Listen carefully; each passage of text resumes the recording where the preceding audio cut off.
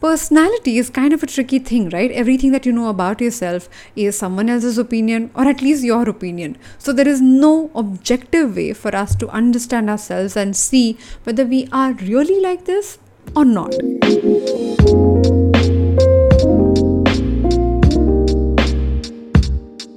Welcome to Absolutely Right, the very first graphology-based podcast show in India. My name is Aditi Surana. I'm a graphologist, a high-performance coach, and an anti-anxiety expert.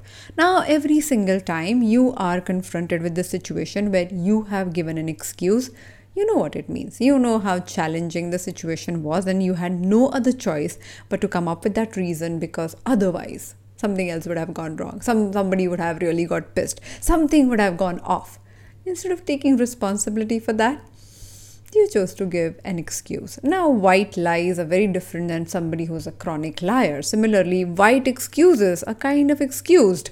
When it comes to real excuses, people actually deny their responsibility and try to push whatever they're supposed to do on someone else's shoulder. And this is where excuses becomes really, really difficult and, create all the other issues. It affects your performance. You do not go and work out the way you think you should, and you do not do the things that are required for your body and for your mind and for your financial success. So when it comes to excuses, I want to use graphological assessment or handwriting analysis to know whether excuses is your problem or not. Now, there are 4 reasons why people use excuses. First one, habit. Yes, if you find a lowercase letter t with the horizontal line that caves inside, a concave horizontal line that comes down and then goes up, then the writer has a habit of giving excuses. Isn't it easier to give an excuse than dealing with the problem or the consequences or do the hard work? So they just try to find an easy way to get out of the conflict. Second one, laziness. If the lowercase letter a or o is horizontally stretched like an oval, like an egg that is sleeping or a bean bag on the floor, then that shows laziness for the writer. Now, if the writer is lazy, then they do not want to put in the extra efforts that this commitment requires. So they try and avoid it by just being lazy. Point number 3, perfectionism, which is found in the letter M, where the second hump is taller than the first one. Anybody who writes like that fears failure. They do not want to be embarrassed. So they want to write the best-selling book, and if they do not have a method, a formula, a guaranteed formula to achieve that, then they give excuses and do not start the project at all. Because if they start the project, then they may fail, they may fall. But if they do not start it, they can always say that, I wasn't ready and that's why I could not get there.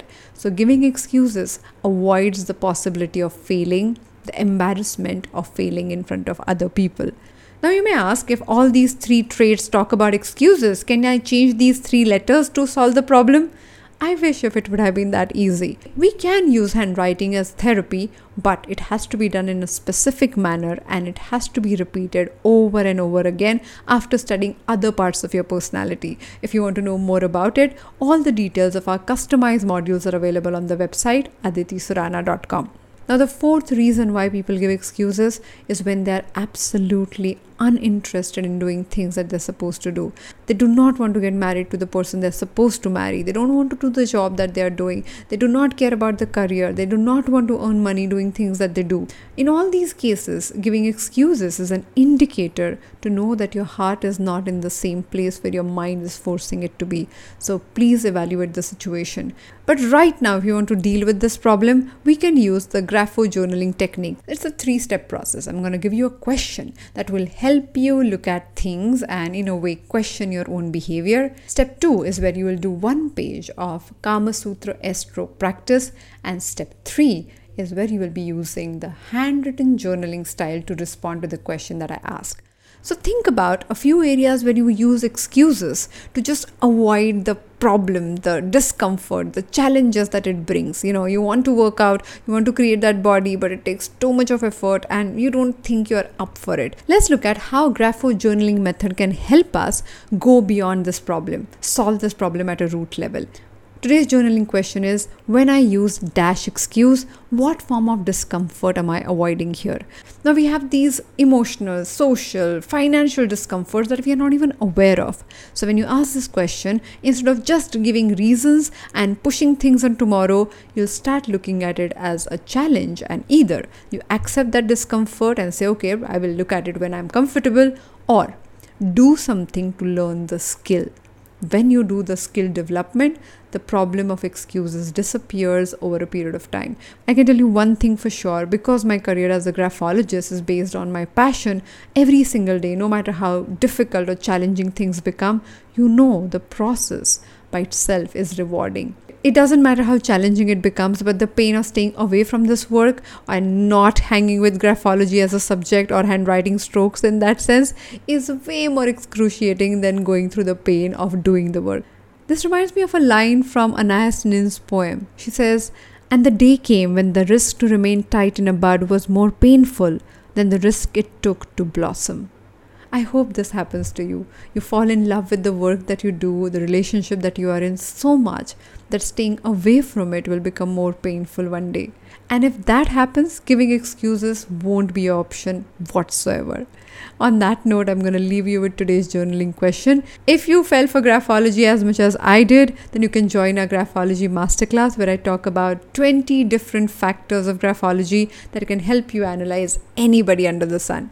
If you want me to analyze your handwriting or give you feedback or coach you as a high-performance coach or your organization, you can check out my website aditisurana.com. And lastly, if you've fallen in love with this beautiful Kama Sutra S-stroke practice, and if you want to get it checked whether you're doing it correct or not, you can tag my Instagram handle at aditisurana, and my team members will give you feedback on your progress or how well you're doing.